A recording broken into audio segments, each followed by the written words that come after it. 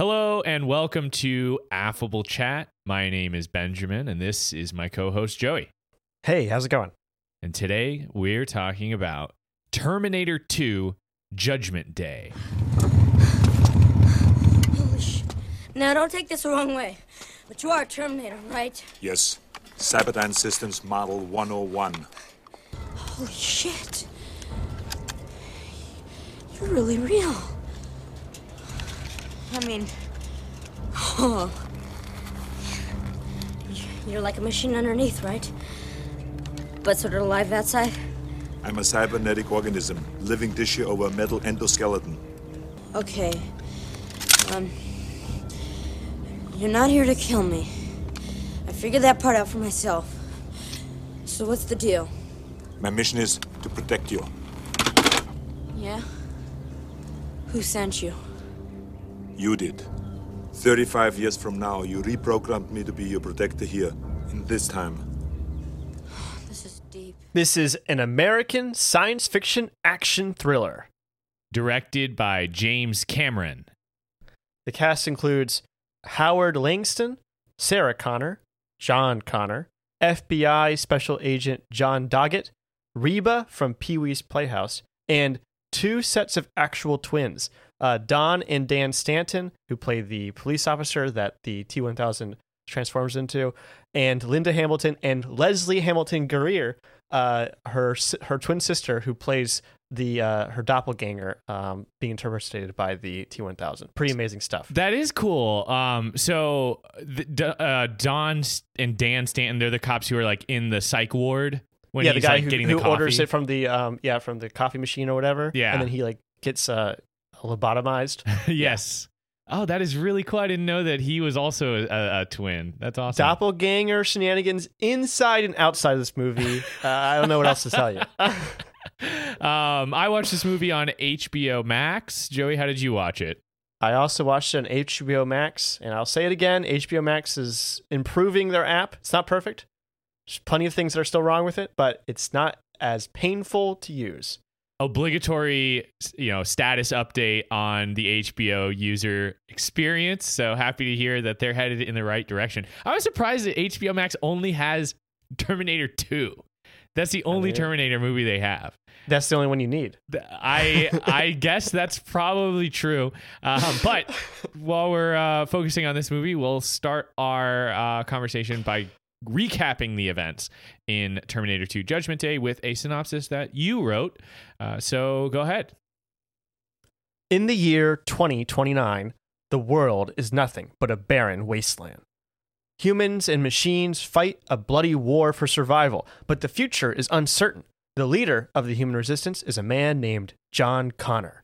He has been preparing for this role his entire life, and that's because the machines have sent two assassins back in time to kill first his mother and then him. These assassins are called Terminators. The first Terminator was thwarted by a resistance member named Kyle Reese, who was sent back in time by John to protect John's mother, Sarah Connor.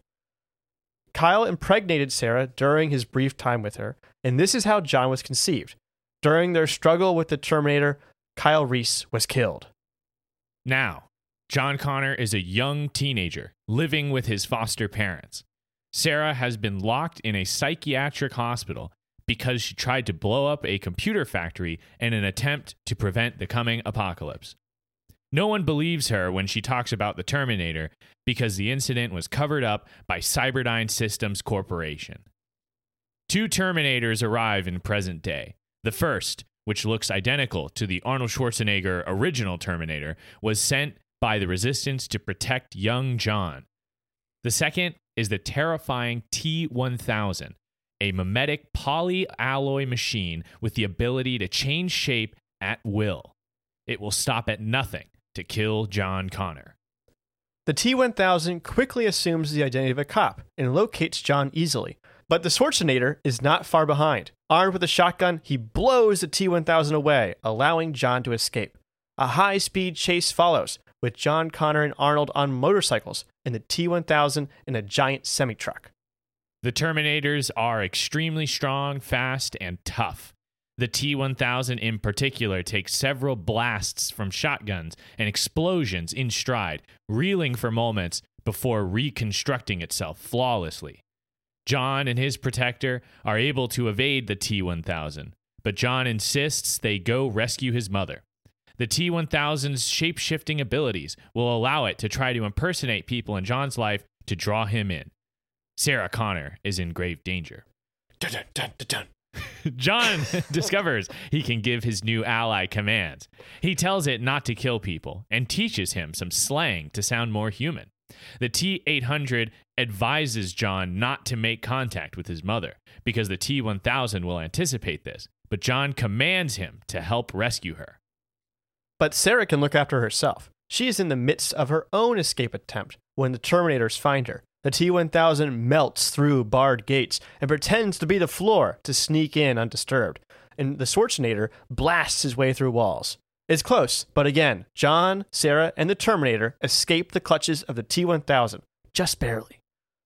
Arnold has a whole database of information about the future and tells Sarah about the man most responsible for the upcoming nuclear apocalypse. His name is Miles Dyson. He works at Cyberdyne, the company that will eventually create Skynet. Skynet is the military artificial intelligence that begins the war between humans and machines. Dyson has been studying the remnants of the last Terminator in an effort to reverse engineer future technology. This will lead to the creation of Skynet and the destruction of the world. Sarah resolves to kill Dyson. She packs up some weapons and heads to his house. John and the friendly Terminator pursue and stop her from murdering the man in front of his family. Instead, with the Terminator's help, they convince Dyson to stop his research and destroy all his progress. Dyson takes them to Cyberdyne's headquarters, where the small group rigs the place to blow. Tons of police arrive, and true to his commands, the Schwarzenegger blows up a bunch of cars but kills no one. Dyson is fatally shot, and as the rest escape, he uses his final breath to destroy all of his work. But they are not out of the woods yet. The T-1000 finds them and begins pursuing again. This time, the high-speed chase takes them to a steel foundry. A deadly game of cat and mouse ensues. The T-1000 temporarily dispatches the Arnold bot and nearly lures John Connor to his death by impersonating his mother. But the real Sarah Connor appears with a shotgun and blasts the techno-demon, with the T-800 reappearing to deliver the double tap, yeeting the liquid metal assassin into a pool of boiling metal. The T-1000 screams in otherworldly pain as its components melt in the extreme heat. It seems the evil machines have been defeated again. But Miles Dyson's research was based on the remnants of future tech, and one piece of the future remains: the Schwarzenegger. Even though he has been pacified and is working on the behalf of humans, his existence risks Skynet appearing anyway. With a final goodbye, Arnold is lowered into the lava pit.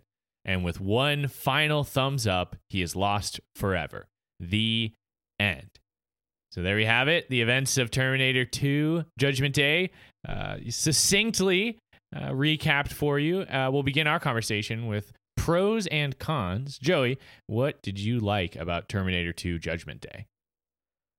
I honestly don't even know where to start. Incredible visual effects. A beautiful written story.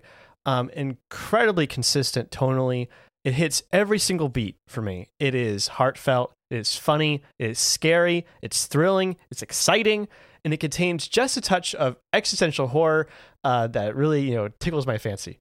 Stunning performances from Linda Hamilton, Arnold Schwarzenegger, Robert Patrick, and Edward Furlong, and the T-1000, in my opinion, is explored perfectly.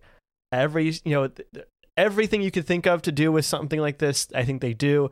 Every time that you see him on screen, does something surprising, but that also makes sense. That they explain how he works, and they keep playing with the idea over and over again, and it's just so beautiful every time. There's time travel elements, and of course, one of my favorite things in movie dumb is doppelganger shenanigans, left and right, up and down. Love it. I agree with all that stuff. Arnold Schwarzenegger is a star. This is potentially the best Arnold movie I've ever seen. I like, just when you're talking about actually legitimate goodness and not just being like the most meme-worthy movie, although this is definitely a meme-worthy role for him as well. This movie has great action, great stunts, great horror-ish type thrills, great special effects that still look good today, great sci-fi elements like you mentioned. It's well written. It has a memorable ending, and it's just all around a badass movie. I really, really enjoyed this one. All right, so let's talk about cons. What did you not like about Terminator 2? Now, I don't like doing this. Talk about a lot of movies on this program. Every time I do this, I feel like I devalue the other ones I put in this list. But I'm doing a bait and switch here. These cons I wrote here are not even real. There are no cons for this movie. It's a perfect movie. Wow. Okay. That is bold. I really don't have anything to say negatively about this movie either. After I watched Terminator 2, I was like reflecting to myself. I was like, this might be one of the best movies I've ever seen, in the sense of like a movie that sets out to do what it accomplishes what it sets out to do. Exactly. And I think it's freaking amazing. And there's so many things to praise about it. Yeah, I mean, I was thinking like, oh, I want to see more of the future war. It's like, I don't know, if you do that, if you flash back too much, you're telling two stories, right? They show you the beginning is it's like longer than it needs to be. It's not just like a couple of like shots, right? They have the extended scenes of this incredibly weird war that's happening in the future. Yeah, it's like awesome the stuff. audio is like oddly quiet for a war. Right. Which is, but again, that's like kind of unsettling in a way that the future, it makes it feel like the future. Yeah. They got these big old Ed 209 robots in the hills, and then robots crushing human skulls, laser blasts going left and right. Amazing. And then like, oh, you want to do more? I guess you could do more with the time travel stuff. I think for what this movie is attempting to do, it steps its foot in the time travel thing and then it kind of steps out, but it still delivers really well, I think, especially considering what the first one set up. It does kind of a similar kind of twist, but it really does make you think. I think the quintessential example of time travel media is the show Dark on Netflix, the best show or anything about time travel ever made. And that movie is just that show is just bootstrap paradoxes from the top to the bottom. And so is the Terminator franchise. The first one and the second one are both just based around bootstrap paradoxes, and I feel like that's a testament to a good understanding of time travel without making it super complicated. And I think that's what you really want from something like this. If you're not going to make a movie that's like about the time travel mechanic, you're just using it to set up your plot. I think they nail it perfectly. They give you just enough for you to chew on without going too far. And then, since we're addressing time travel already, sure. I don't want to get off into a big tangent, but I do just want to get some clarification on this. So by going back in time and doing these things, are they creating an alternate future that happens in parallel to the existing future, the existing future, or is it a the actions of the past guarantee the actions of the future? Because I don't see how John gets born in the first time. That if time happens linearly, then I'm so glad you asked this question. You clearly have watched my video about time travel. There's the answer is you don't know. You don't know. Just because as I've stated before, there's 3 types of time travel that exist in these franchises or any sort of media, basically. And the truth is that you can't actually tell what kind of universe you're in, what your time travel rules are, simply by inventing a time machine. You have to do specific tests to find out whether or not you live in a dynamic timeline, a stacked timeline, or in a multiverse. And this movie does not answer those questions. It simply posits that it might be possible to change the future, and therefore it's worth trying. Which I think is pretty awesome, actually. And again, that's something that like Dark reflects as well. I think James Cameron did a really good job establishing that time travel is an expensive and risky maneuver. It cannot be done willy-nilly. It has to be done at precise times. It has to be done with a lot of energy and with a lot of focus, right? They're not just sending back armies of Terminators. They're not sending back armies of resistance fighters, right? They're sending back one guy and on each side, and that's all they can afford for whatever reason. And they're arriving at the same time. Who knows why that's happening or not? Maybe you're dealing with some sort of wormhole situation where if you send in an object today and then you go back to the wormhole and send in an object tomorrow, in the past, that second object arrives a day later than the first one, right? You don't actually control how the point in history in which it appears. You can only utilize opportunities, right? Again, this is all open questions. You don't have any answers to that. But But you can't say that like these things weren't thought about or these things weren't considered, right? You can make all these assumptions about what kind of time machine we're dealing with here, and maybe why don't you just send back the Terminator exactly where Robert Patrick was and kill him when he arrives, whatever, right? Like, why can't you manipulate time travel in the way that you pretended it is? But you don't know if that's how it works. So there's I think by giving you less, it gives the audience enough space to work with it without focusing too much on it, and yet still gets at those quintessential time travel paradoxes and questions about like what causes the future, how does the past affect the future, and can the future affect the past if these two things exist simultaneously?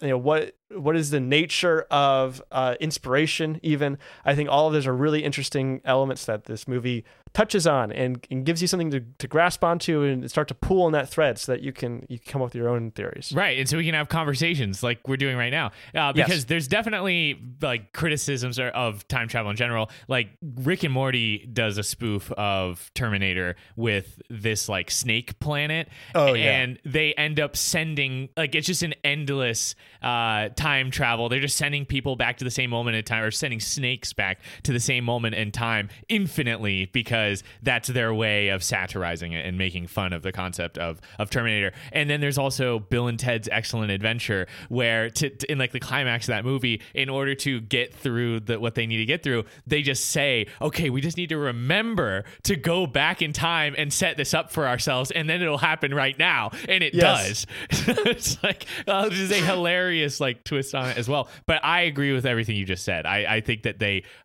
do just enough, give you just enough information to have an idea of what's going on without having to set out the rules and let you break the rules by logicking it out. Yes, exactly. And yeah, let's go back to the bootstrap paradox, right? So the idea is that you have some information that becomes available in the future that you send back in time that influences the effects of that information becoming available in the first place, right? In the first movie, in the first Terminator, it is Kyle Reese himself, right? Kyle Reese has to go back in time, is sent back in time by his son to become his father, essentially. Right. And like that's if the future didn't exist, right? If John Connor didn't exist, then this wouldn't have happened. But John Connor wouldn't exist if Kyle Reese didn't exist in the past, right? So like, how is this possible? Who was first, Kyle Reese going back in time or John Connor in the future? Like neither of these things are possible without the other. Same thing is true for this one, in that the chip that Miles Dyson is using to create Skynet only exists because it was captured by the original Terminator in the first movie. And now they're going to use that they're going to reverse engineer that to create the technology that would eventually lead to Skynet. So like Skynet created itself, or like created the seed, like made its own seed and sent the seed back in time for it to like become itself. It's almost implying that this entire timeline, the entire events of this are self-contained. If like Sarah Connor and John Connor's existence is what ends up causing the rise of Skynet, or that Skynet wouldn't have existed if it wasn't for John Connor and Sarah Connor, but also John Connor and Sarah Connor wouldn't exist without Skynet.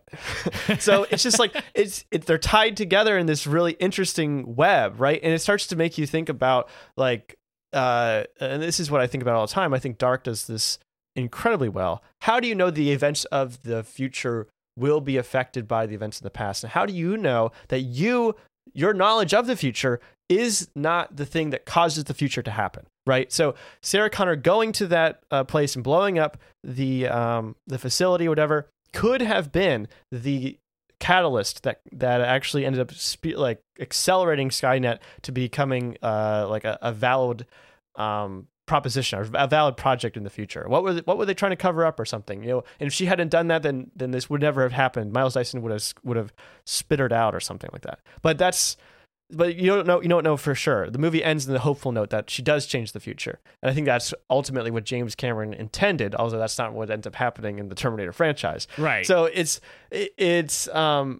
very confusing, but it's also I think it comes down to this question or this problem of, we have a problem. We invented this tool to help us solve the problem, which is time travel. And yet all it does is create more problems, and ultimately doesn't end up solving our first problem, which is that we as humans have a tendency to destroy ourselves. Yes. So this thing only made that part of ourselves, that bias, more real. The technology simply accelerated or amplified that that tendency, which is hilarious, but also deeply disturbing in a way, and it makes you really think about what the direction of technology is in the first place. Because at this point, it's very unclear. It almost feels like we've reached a singularity, and that it's impossible to predict what's going to happen. And therefore, maybe we should really be thinking about what is new technology's purpose, and does it serve any purpose other than its own creation, which ultimately you could argue is very Skynet-like. Absolutely. One of my looking at this movie compared to the first one, they both end in this very, they end in factories, right? In this very industrial setting. And I think that's very much intentional. I think, it's not too far to leap to say that the Terminator is saying that the Industrial Revolution and its consequences were a big mistake and have caused needless, unnecessary human suffering. Yeah, well, that's the theme of this one, right? Is that people are becoming Terminators, or that there are people that have Terminator-like traits. The most obvious one being Sarah Connor, in that she feels so motivated by her goal of trying to save humanity that she's willing to murder someone in front of their family, right? And she gets very close to actually doing that. I mean, she does pull the trigger while his head is in the sights, He just happened to be bad luck that he ducked at that moment. But that's and he did it because his kid drove his RC car into their technology, saving his life. That's right. It's like that song from Radiohead's "OK Computer," where he's reflecting on. He's like, "Wow, this airbag saved my life. Like, technology is so great; it saved my life. But I also wouldn't need an airbag to save my life if I wasn't in a car. So is technology the problem or the solution?" Neither. Yeah, so that's that's a really great. I mean, this is a really great exploration of human condition in general in what is extensively a action movie, right? I read this really great article from The Ringer, where they interviewed a bunch of the James Cameron and a bunch of the other stars of Terminator 2 30 years after the movie came out, which it just came out 30 years ago, this year or last year. It's very so it's very recent, and the anniversary is very recent. And one of the things he said is James Cameron says, people always ask me, don't you wish you could make movies, or don't you ever want to make a movie where people are just sitting in a room talking? And he says, I do that every time I make a movie. It's just that I also have these incredible set pieces and action surrounding it. He has the heart right there. And every robot movie we've done in this podcast especially, has really been an exploration of humanity. What is the line between a robot and a human, right? This is the existential question in The World's End, and also Ex Machina, right? Where does humanity start? Where do robots start, right? Where does that line cross, and how far can we go over one line to become the other? And this movie does the same thing. It says, okay, Terminator is here. It's an unfeeling, uncaring machine. It's here for one purpose, and that's to kill people. And when you embody that kind of mentality, if you're like, oh, my singular goal is to kill someone, you become very Terminator-like. Sarah Connor obviously embodies that, but the other person who embodies that is, of course, the actual Terminator 2, Judgment Day, Robert Patrick, the T-1000, who dresses as a cop.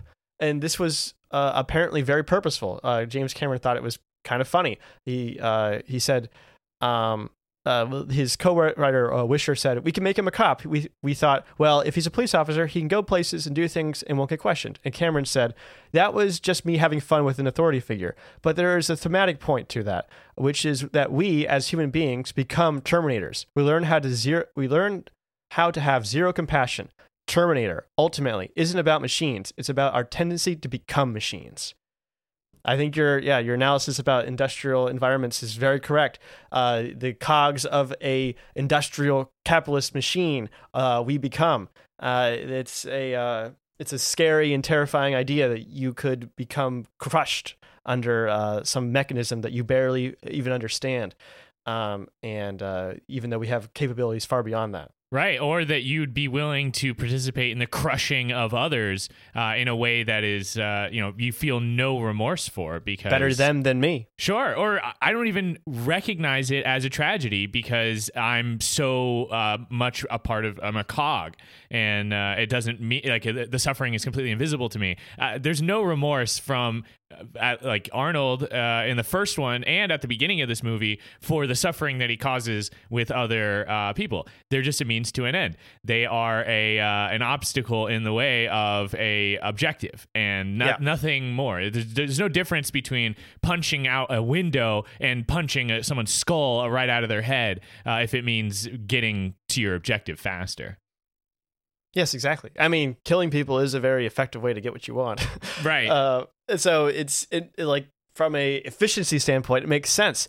And I think that's true even in our own society, right? I mean, like, why worry about people's actual conditions? It's a messy and complicated thing if you can just burn them straight through and treat them as if they are machines, because we haven't invented machines that can do that yet. Well, the opposite end of this conversation, right? It's like humans becoming machines is the machine becoming human, right? And John is trying, or at least he's teaching Arnold how to be more like humanity and understand humanity because he has a neural network and he's constantly learning. And, again, we get into the conversation about like, what is, when does he become aware, or like how close can he be to being a human? There's this quote from Sarah Connor. She's like narrating it for us when she's looking at John and Arnold hanging out in the desert. So let's listen to that. I named this the Dadinator. Watching John with the machine, it was suddenly so clear. The Terminator would never stop. It would never leave him. And it would never hurt him, never shout at him or get drunk and hit him or say it was too busy to spend time with him. It would always be there, and it would die to protect him. Of all the would-be fathers who came and went over the years, this machine, was the only one who measured up. In an insane world, it was the sanest choice. So, like, something that I hear you say a lot is that for, like, the expectations for men, like, the bar is so low. The bar is on the ground. And it's like, I was thinking about that as she was saying this, where she was like, wow, this robot is actually a great father. And he's like doing a bad job of giving a high five and like trying to learn how to show approval by giving a thumbs up. I was laughing. But I guess what's your take on this? Like, how did you feel about Arnold's transition from cold, ruthless robot who is killing civilians, even in a attempt to come back and save humanity, to who he ends up being at the end? I think it's really amazing for a couple of reasons. I think that it shows that I read this short story from Ted Chiang recently in his book Exhalation. The short story is the life cycle of software objects, and his into like the afterword, or what's the word for the last part of the book, or like the epilogue. In the epilogue, he gives explanations for why, like, his inspiration for some of these stories. And in this one, he says that he believes that if you wanted to actually teach a artificial intelligence how to be a good person or a moral person, it would take just as long as it does to teach a human person how to do that. And the story is basically that they have these little AI guys that they raise from like toddlers and eventually become autonomous and start thinking for themselves and wanting things for themselves. And it's the story of these parents basically, or these like people that like control them or are teaching them, and their relationship with them. There's like between child and pet almost, where they're kind of like humans, or humanoid like or anthropomorphic animals and stuff. They do want a comparison between them and like a child with special needs, where like the thing that they need a lot of attention, they need very specific like stimulus, and it takes a lot of effort to raise one of these things in the story. And the same thing, that's what I was thinking of when I was thinking about Arnold in this, right? He starts off as completely bare bones, right? He's got his objective. It's very cold. It's very inhuman, right? But that's all you really need, right? It's the barest minimum to like get him to function, essentially, besides like all of the things he would need to like balance and shoot a gun or whatever, right? But like, as far as emotional intelligence goes, he's a blank slate.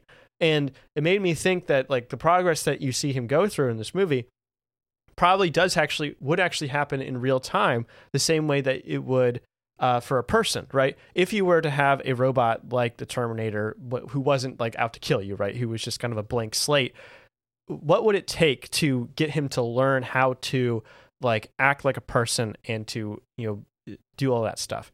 And it's very interesting to think about like what that time frame might look like, because you always assume that computers would do that sort of thing really fast, but we've never been able to accelerate that process. So, and is that because our brains aren't developed right? Like we focus on different parts of the brain at different parts in our development, or is it because like that's how long it takes for you to teach someone something like this, because it's very complicated? So I don't know what the answer is. I believe that machines would make less mistakes over time, but there's no guarantee that they wouldn't jump to conclusions that would be harmful to themselves or to others. I don't know. The other thing that I want to touch on here is that Arnold does an incredible job. This is one of his best performances of his whole career. Agree. I normally don't like it when you ask an actor not to emote, but Arnold does such a freaking amazing job, and he has to transition between being completely cold and unfeeling to be having like some semblance of emotion by the end of it. And this was apparently a real challenge for Schwarzenegger, because they were filming the movie out of order, and he had no idea like what a reference point was between like how developed he was between one scene to another. But it's pulled off brilliantly. At the end, like he's not really like caring so much, but he does like make a couple of really salient points. He does the thumbs up at the end, and he seems to actually understand why John is upset that he's about to like kill himself. Yes.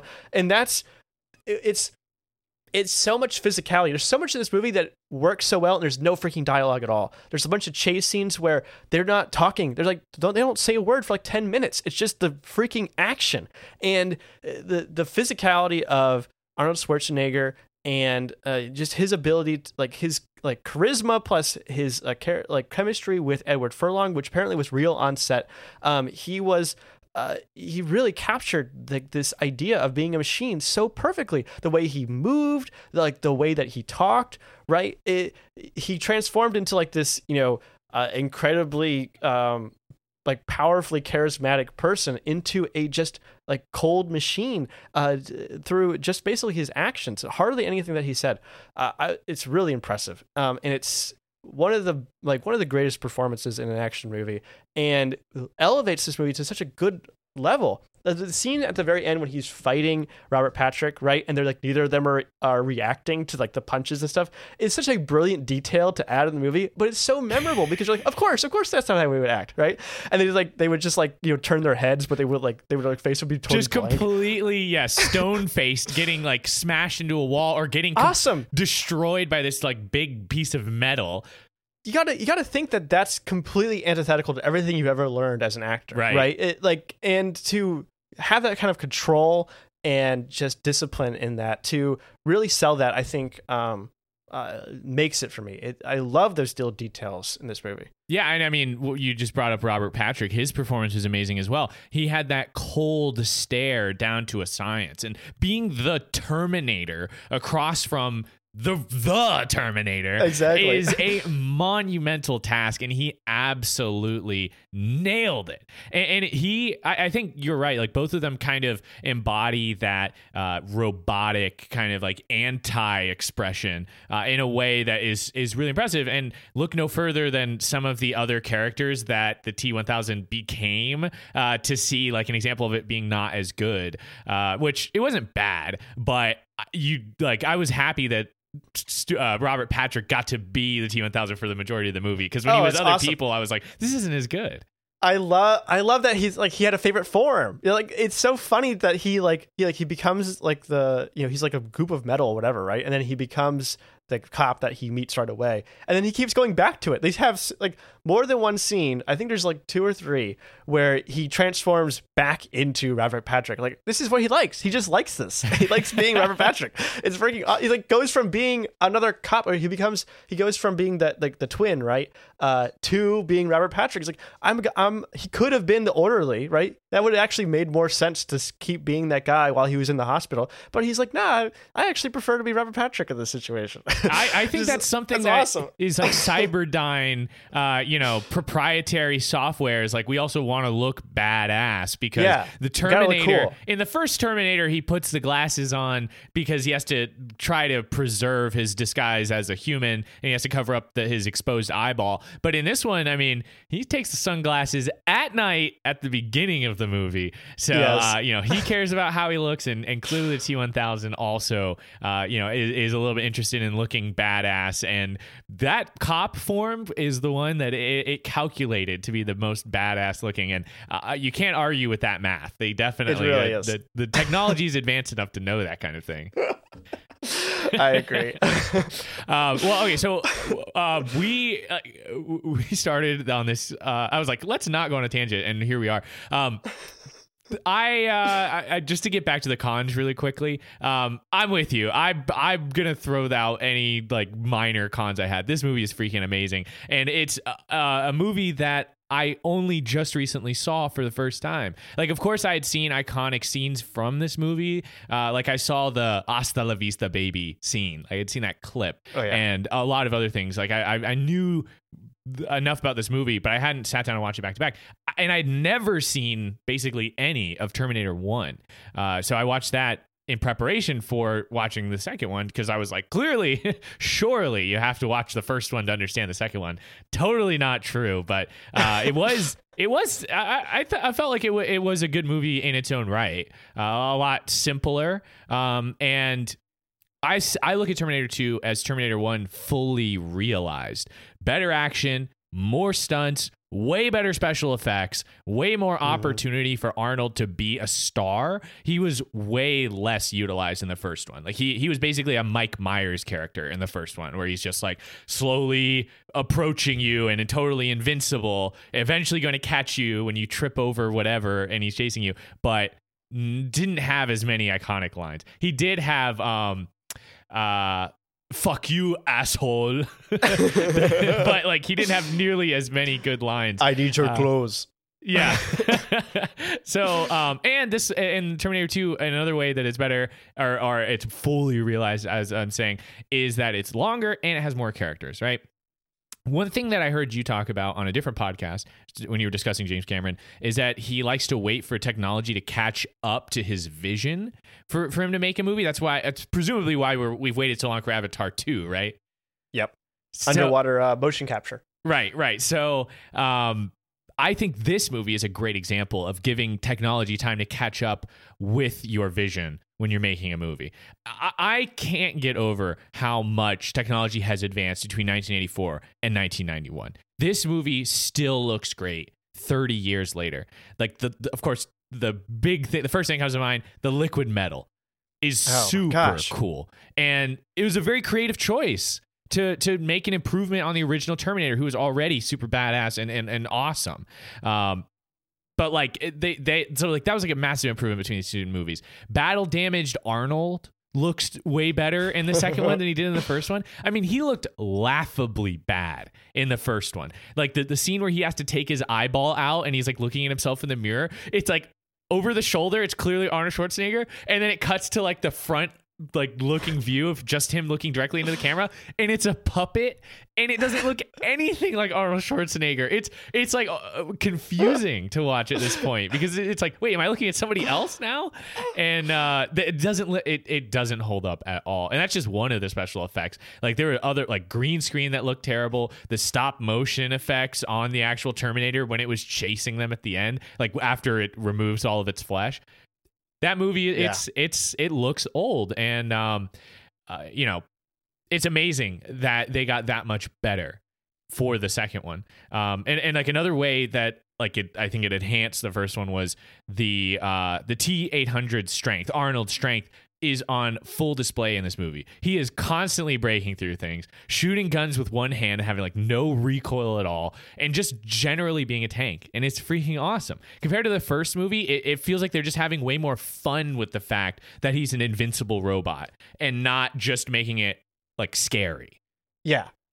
So something that I think a lesser director would fall into is having this power creep problem, right? I mean, we talked about this many times before about how, punching or like especially in superhero movies, like how different powers or like moves or whatever you want to call them seem to have various effects depending on what their target is. Like when Captain America punches something, sometimes he punches straight through a wall. Sometimes he punches a guy and he like gets knocked out, right? Like those are two very different things. Or like Doctor Strange, like blasting people with like red magic or whatever. Like none of that makes any sense. Like what is happening are they going to get a bruise? Is their skin seared off? Is it going straight through them? No idea. And this movie, I feel like, could have fallen into that idea where you have two invincible robots going at each other. But I think they do a really good job of establishing the stakes and like the power level of each character, right? We got Arnold, who's very strong, right? He can punch really hard. He can shoot really well. But he can take a lot of damage, right? A lot of like bullets, a pistol or something does absolutely nothing to him. Maybe scratches him a little bit, right? You can get holes in his leather jacket, but he doesn't seem to care at all. Whereas the T-1000, you can blast him with a shotgun, and that will set him back a couple of paces, but doesn't actually hurt him at all. And you see that over and over again, which I think it's really great, because then you have some sort of context for what you're dealing with here. Like, oh my gosh, this thing, like if it was a person, would have been like exploded into a million pieces, but that's not what we're dealing with here. We're dealing with something much, much tougher, and it can take multiple hits, very, very close range, and it's fine. It just, it can be like temporarily disabled or like has to reform itself, which takes time and energy, right? Which gives you enough to realize that it is possible, although very unlikely, for it to be defeated, right? You're not dealing with something that's completely invincible. You're dealing with something that is mostly invincible. And like just that little touch there where you kind of get an idea of like what its powers are and like what it can, how much damage it can take before it like kind of gives up or has to like regroup, is really nice for the moviegoer. For me especially, I'm able to contextualize and say, oh, okay, I know what this is going to do. I'm curious to know what an RPG is going to do to it. I'm curious to know what a truck hitting it will do. I remember when I first watched this movie, that was the thing that stood out to me. It's like it just kept walking out of the flames. I kept getting shot by things and it wouldn't go down. I'm like, oh my God, what's going to happen? How are they going to stop this thing? It really, and honestly, even watching it today, even though knowing the ending so perfectly and seeing all the beats and everything, how it leads up to it, still, it feels so terrifying that it cannot be stopped. It just, it can go into any situation and has the tools necessary to pry open elevator doors. It's just awesome. Just, it feels so unstoppable, and it all like makes sense. It all like fits into the mold that it needs to. It's such an impressive, just like range of restraint and creativity displayed on this movie. Right, and restraint is right, because it would have been badass to have him be like, okay, now my arms turn into Gatling guns and I'm able to become complex machinery, but they put the lid on that immediately. Arnold is like, no, it's not possible. Like, I have files that tell me that you can't do that. The swords. sword stabbing objects. Yeah, and also that he has to come in contact with the things that he's going to become, Right. which that makes sense, right? Like he wouldn't, maybe he doesn't have an imagination, or maybe he does, but that's not what he uses to be able to become other things. I thought for sure that when he was like hanging on to the back of the car as they were escaping, and then his like little piece is still on the car and John is like, ugh, and like throws it off the back. I thought it's like, oh no, now it's going to become John because John touched it. And that it didn't come back to, I mean, they ended up doing the thing with Sarah, but I liked how all that stuff was established. It's simple enough to understand, and then it's fully utilized, fully realized throughout the actual execution of the movie. So yeah, before we move on, I do want to touch a little bit on the special effects too. So Corridor Digital did a couple of videos about Terminator 2. They did one where they were trying to recreate the walking through bars scene using modern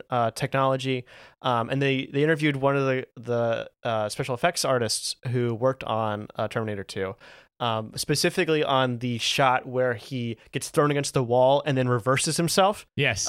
Instead of like flipping around, he like just like flows into himself. They take that apart and like show exactly how they did that and everything. It's very, very cool. Dude, you gotta send me those. It's really awesome. I'm trying to watch those on the stream.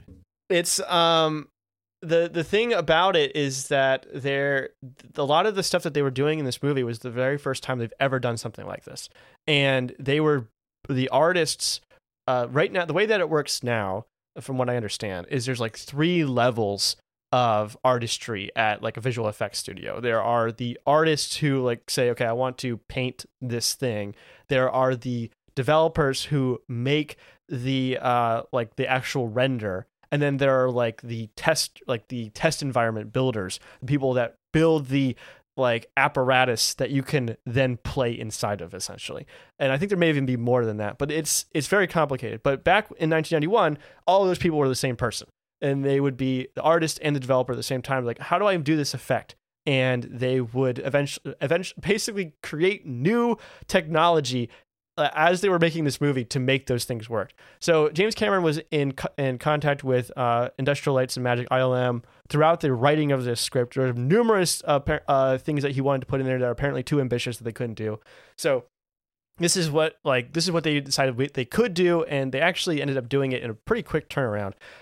This movie was written in like 6 weeks, filmed in like 6 months, which is pretty quick for the most expensive movie ever made at that time.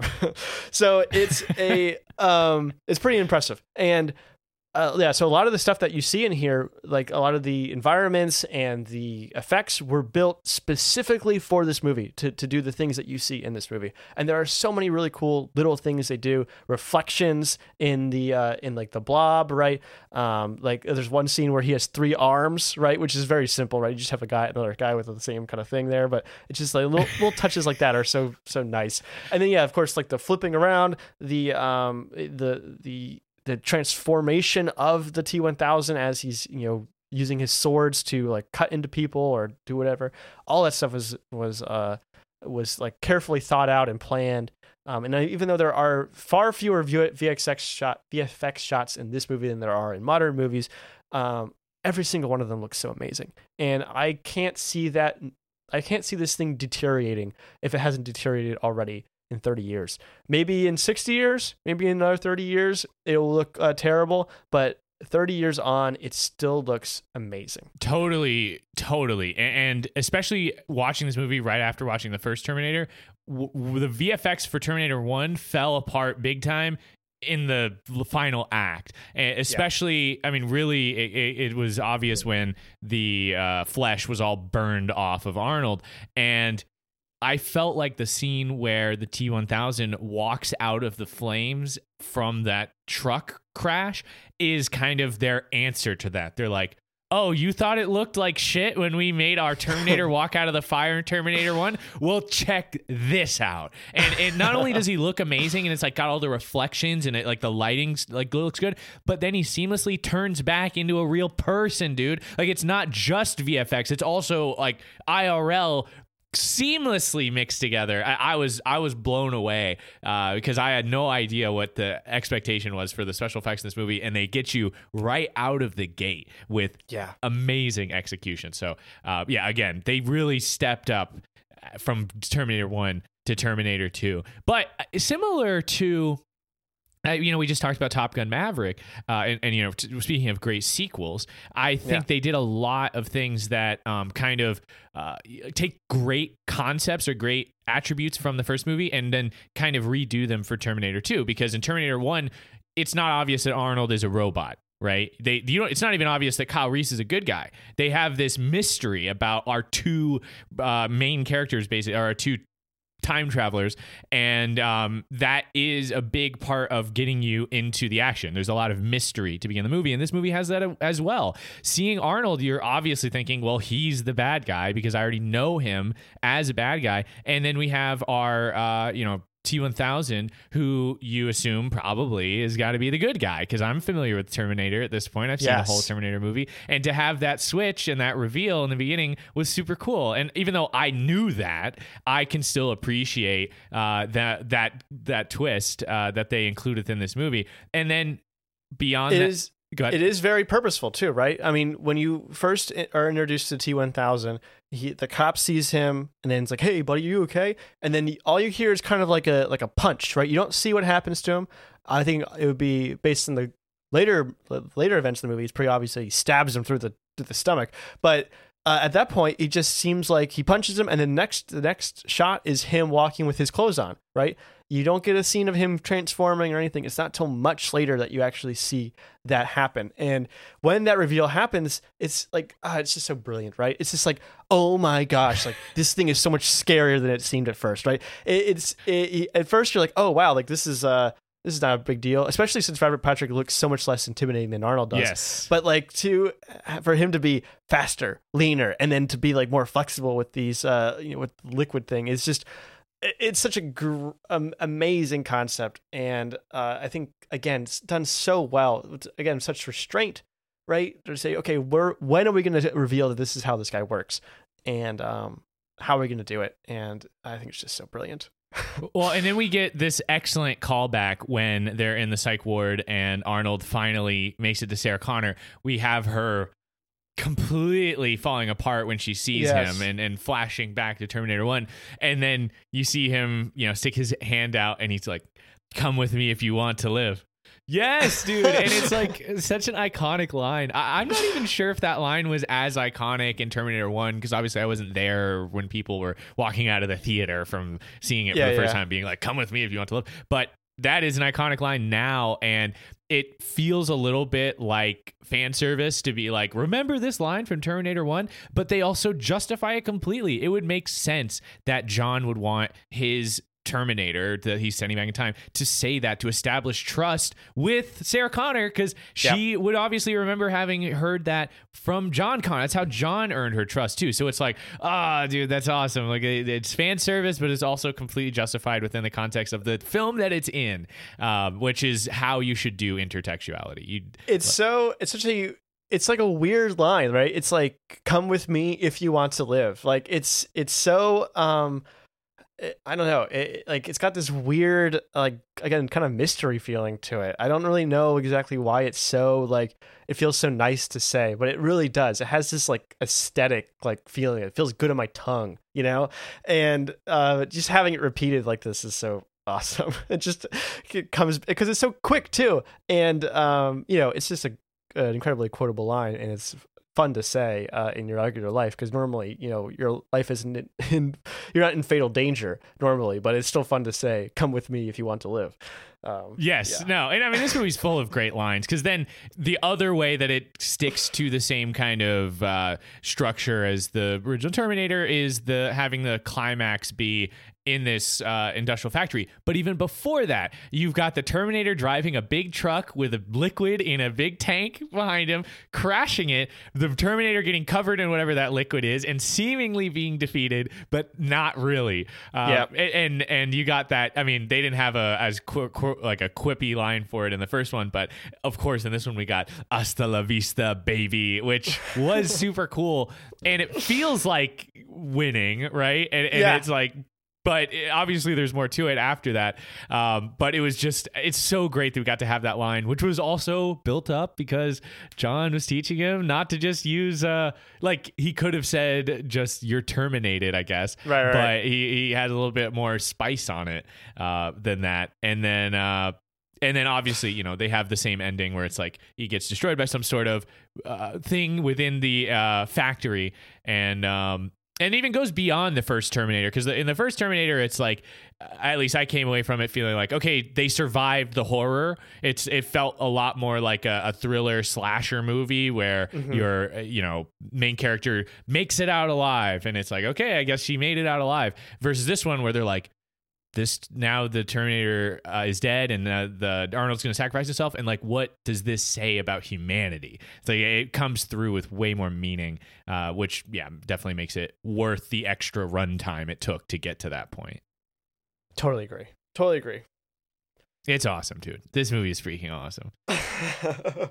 Okay, so I think that is going to get us through our overall section, and now we're on to the cool Easter eggs, and this movie has a ton. So let's get into it. Yeah, so this movie, obviously, this happens every time there's an anniversary for any well-acclaimed, beloved movie, but there's lots of like facts and background stuff that comes out like around those anniversaries. And this article from The Ringer is really good, and a lot of it is actually quoted or referenced in the Wikipedia as well, so you can check that out if you want to read the whole article. But it's good. I recommend you read it. And one of the there's all these different little Easter eggs in there about like the making of this movie that were very funny. And one of my favorite ones is James Cameron was trying to convince Arnold to come to the movie, or like, to work on the movie, right? Arnold was originally like the person that said, I want to do a sequel. He was the person that like convinced James Cameron that there should be a sequel. And so James Cameron wrote the script, and then he gave it to Arnold on a plane, and Arnold was asking him all these questions about it. And so eventually the next morning they were having breakfast together, and James Cameron says, he and I had a breakfast meeting. Arnold always had the same thing: oatmeal with nuts and dates and fruit in it.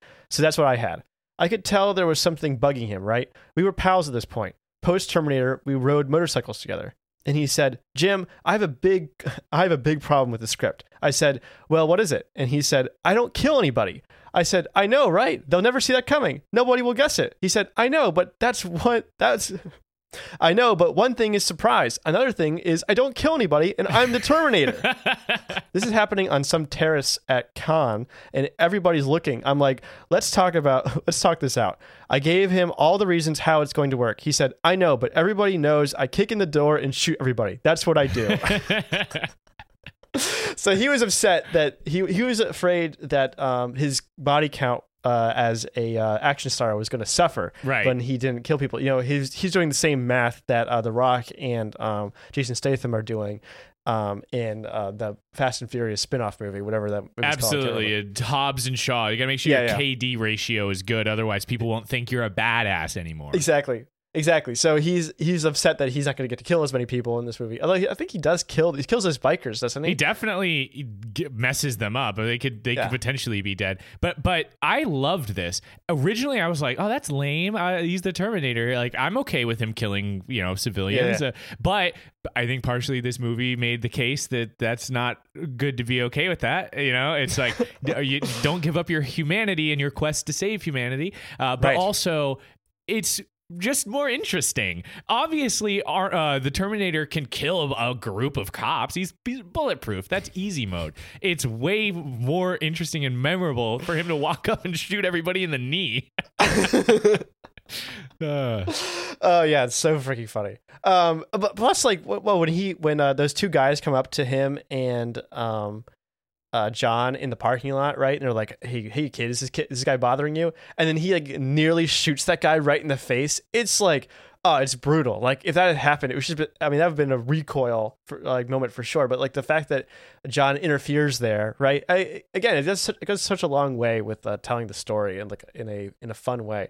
I completely agree. So eventually, like, it was never really clear to me whether Schwarzenegger was completely convinced that this is the right move. But so all he said in response was, "Just make me cool."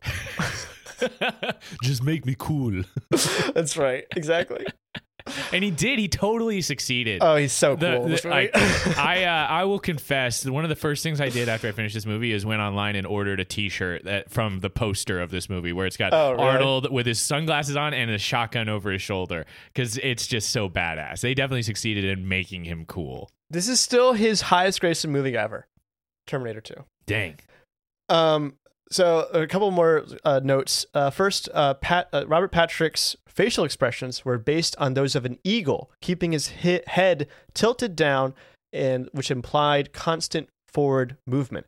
He actually did a whole bunch of stuff. I think you may have something mentioned here about some of his training. Yes, he was undertook a running regimen and practiced breathing only through his nose, and in order to appear like a cyborg, because obviously a cyborg's not going to huff and puff when it's running. And he trained so hard that he was able to catch up with Edward Furlong's dirt bike in the actual scenes. Like, he could actually do that. Which is amazing. He was hauling ass, dude. I've never been so scared just watching like a seemingly normal man run. Oh man, he's so cool. And apparently he was studying like all these different martial arts stuff because he wanted to. James Cameron said this is kind of like an East versus West kind of mentality of like the brute strength of Arnold Schwarzenegger versus like the like judo moves of Robert Patrick.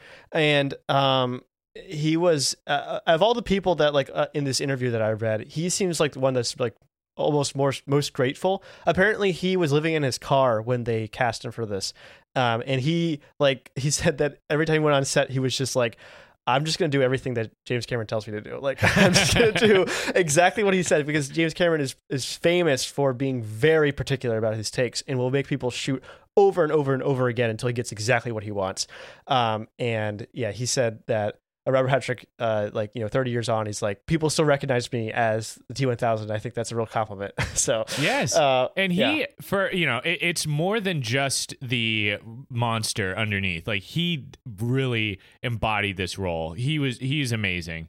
Just knocked it out of the park. He transformed himself. That's James Cameron says he's chameleonic. Chameleonic, whatever, however you would say that. He's like a chameleon. Yeah. He would transform, basically, right? He would become this like cold guy. Even like just the way he walked, apparently, would be enough to convince you that he was now the Terminator, which was very impressive. Really, like a lot of good shout outs to Robert Patrick. He really pulls it off. I have a really great just a tidbit about James Cameron's. I think this tells a lot about him as a person. The Steadicam operator in one of the sequences where we had just shot in the house interacting, his machine wasn't functioning, and Jim was furious. The guy said, "Look, it's jammed. I don't know what's happening. It's not working." Jim just grabbed it out of his hand and said, "Give it to me," and put it on the table, busted it open, bang, bang, bang, did a couple of very precise surgical moves on this thing, slammed it shut, handed it back to him and said, "Now try it." And it worked perfectly. And we got the shot, and he kept his head. Wow. And Jim in this is James Cameron. James Cameron, that's right. Wow. That is, I respect that a lot. You're not amazing. Just a tyrant. You're like, your craft. I know. Yeah. So yeah, apparently he doesn't have, I don't remember exactly what the quote was, but according to Schwarzenegger, he doesn't have much of like tact or something. He doesn't have like much of a presence or something or whatever. Like, he's not like inspiring to people necessarily just by what he's doing or saying. He just yells a lot. He just screams a lot at people until he gets what he wants. So. Well, I can't, I can't sign off on that as being like the most effective strategy, but he gets results. It sure does. So something I thought was interesting about this, the production took, during production of this movie, Edward Furlong's growth caused the production team to have to make certain adjustments during the shoot. He is apparently, I didn't notice it, but he is noticeably younger in the desert scene than in the other scenes. And his voice began to break, and he had to be pitch adjusted in post-production. Oh my God. And he had grown like a lot taller. Like, he went through his growth spurt. So one scene shot late in the production schedule, he had to stand in a hole in the ground in order to maintain continuity and height difference between him and Linda Hamilton. Not even puberty stops James Cameron from getting the shot he wants. Yeah, which again, like, I guess I'll just say this now because I feel like I always like criticize the child acting. A lot of movies, it's not great. They're not their best actors. The children are usually not as good as adult actors. But he did good. He did just fine. He's great. I think he's the emotional heart of this movie with Arnold. Yeah. He's the emotional heart of this movie. His Sarah Connor is like cold and broken, and obviously Arnold is a machine. And so he's the one that's like, no, we have to do this. This is the right thing to do. He's got the morality on check. He's very emotional, right? He's like, I don't care what the smart thing to do is. We're going after my mom because she's my mom. He's a constant reminder of what they're fighting for. And I think he does brilliantly. This is actually his first movie ever. They like picked him up off the street essentially, and were like, "Hey kid, have you ever been in a movie before?" And they like the casting director gave him like personal acting lessons and everything to try to get him because they saw something in him that they thought they could pull out because there was something just like raw about him because he had been.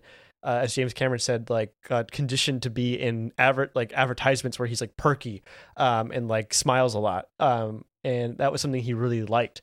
And it's brilliant. It really is. And Edward Furlong has not had a very illustrious career. He wasn't even James Cameron in any of the other movies. But he is, not James Cameron, sorry. He's not even John Connor in any of the other movies. But he's still the other JC. the real JC, but he's really good in this one, and I think they capture lightning in a bottle with him. Well, I agree. He did a great job. And another fun fact for you. So the Carolco, I think is how you say the studio name. Their executives were nervous and concerned that the original budget of 75 million ballooned up to 88 million and like potentially could have grown more, and they were trying to keep the budget manageable, so they wanted to eliminate a few scenes, in particular the opening biker bar scene where Arnold is introduced, and they tried to get Arnold Schwarzenegger to persuade James Cameron to remove that scene, but Schwarzenegger turned them down, saying only a studio guy would cut a scene out like that. And he's so right, because if we didn't have that scene, we wouldn't have this line. I need your clothes, your boots, and your motorcycle.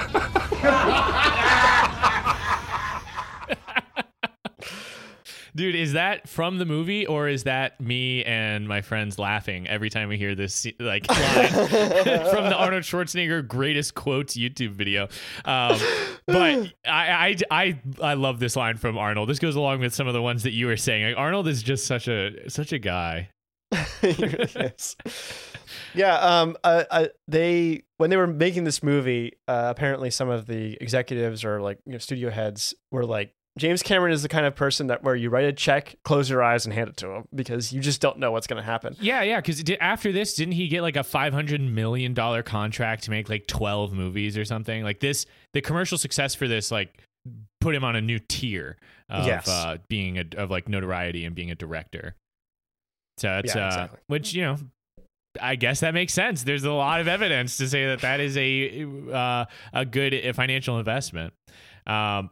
Okay, so yeah, another fun fact for you. Special effects guru Stan Winston and his crew studied hours of nuclear test footage in order to make Sarah Connor's nuclear nightmare scene look as realistic as possible. A miniature Los Angeles was made to simulate the scene. Some of the materials used in the miniature that mimicked all the destroyed masonry were Matzos crackers and shredded wheat.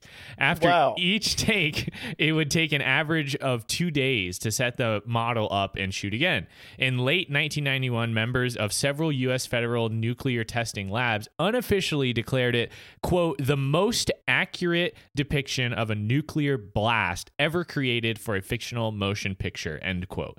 The special effects team members have stated several times that no scene they've worked on since has received an equivalent amount of praise or emotional feedback from the viewers. And I am right there with those guys. That scene was disturbing. Oh my gosh, it's so crazy. And this is another thing I love about this movie is that just like Linda Hamilton or Sarah Connor says in the scene where she's watching Dadinator play with her son, she says, in an insane world, it's like it's the sanest choice. That reflects her own decisions to pursue this life of like being a renegade and like a domestic terrorist, blowing up computer factories and murdering scientists, right? She believes that this nuclear holocaust is imminent. And if that, if you believe that with all your heart, if you knew that was coming, if you had a message from the future that this was coming, wouldn't you do anything in your power to stop it? Because in that scene, right, isn't she seeing herself playing with her young son? She's seeing herself from Terminator 1, like the pre all of this version, when she still has the big hair. The styles are so different in the 80s. Yes. So like it's amazing that like I think it's such a telling thing, because it's like, why would you sit back and pretend everything is fine if you know this thing is about to happen? It's the sort of like reflection that I think in a world full of chaos and like what feels like it's crumbling around you, maybe should be considered more seriously. That's what I want to say. Okay, and my last Easter egg here, it's more just a fact, but until the Bourne Ultimatum in 2007 and Mad Max Fury Road in 2015, this was the only sequel to win an Academy Award, with the previous installment or installments receiving no nomination. Ergo, it's the only such film of the 20th century. And wow. I know that, like, personally, I don't care about awards, but I think this is something you can look at to reflect on the fact that this is an amazing sequel, and that is something that rarely happens, where the sequel is almost universally considered to be better than the original. And that's how I feel about this one. Only James Cameron, my friend. Okay, well then I think we're ready to bring this conversation to a close, and as we do on all of our movie episodes, we will now deliver our ratings. So Joey, what rating do you want to give to Terminator 2 Judgment Day? I feel like there's an obvious one, but I'm not going to say that. So I'm going to go with a box containing a dozen roses and a shotgun. Nice. Yeah, that was awesome the way he took that thing out. And then stepped on the roses. It's so cool. I'm giving this movie my clothes, my boots, and my motorcycle. Great. Okay. Well, there we go. Terminator 2. I'm really happy to have seen this movie. It's so easy to talk about movies when they're just obviously amazing. Yes. I really enjoyed having Terminator in my life this week. So thank you for suggesting this one, Joey. Absolutely. Of course. I don't say this lightly. They don't make movies like this anymore. Yeah. Preach. So what is next on Affable Chat? We're continuing the James Cameron hype train with True Lies. I guess also the Arnolds. The Arnolds, yes, 2 for 1. But I mean, and more largely, we're on the James Cameron hype train because of we're anticipating the release of Avatar 2. That's right, the greatest sequel of all time. Yeah, so that's kind of our trajectory. That's kind of our trajectory right now on Affable Chat. But, while you're waiting on the rest of the James Cameron episodes, what can they do, Joey? They can subscribe to our iTunes, our Spotify, our Google Play, or anywhere else that Affable Chat exists on the internet, which is every podcasting platform. Audible. Name a podcasting platform. You can't name one that we're not on. We're on every single one. I challenge you to find one we're not on. AffableChat.com is your new favorite website on the internet. There you can find the latest from us and all our social media accounts, including Twitter, Instagram, TikTok, YouTube, all of which are at AffableChat, and even our email address, affablechat@gmail.com. If you like this episode, then tell a friend about it. All you have to say is, have you considered listening to Affable Chat? Yeah. Have you considered it a podcast? It's my favorite one. We actually have Arnold saying that it's his favorite podcast on. I'll put that right here. This is Arnold Schwarzenegger, and you're listening to Affable Chat, my favorite podcast. My favorite podcast. And Affable Chat is live on Tuesday nights at 7 p.m. Eastern time on Twitch. That's twitch.tv/AffableChat. That's going to do it for this episode. For Affable Chat, I'm Benjamin. And I'm Joey. Thanks for listening.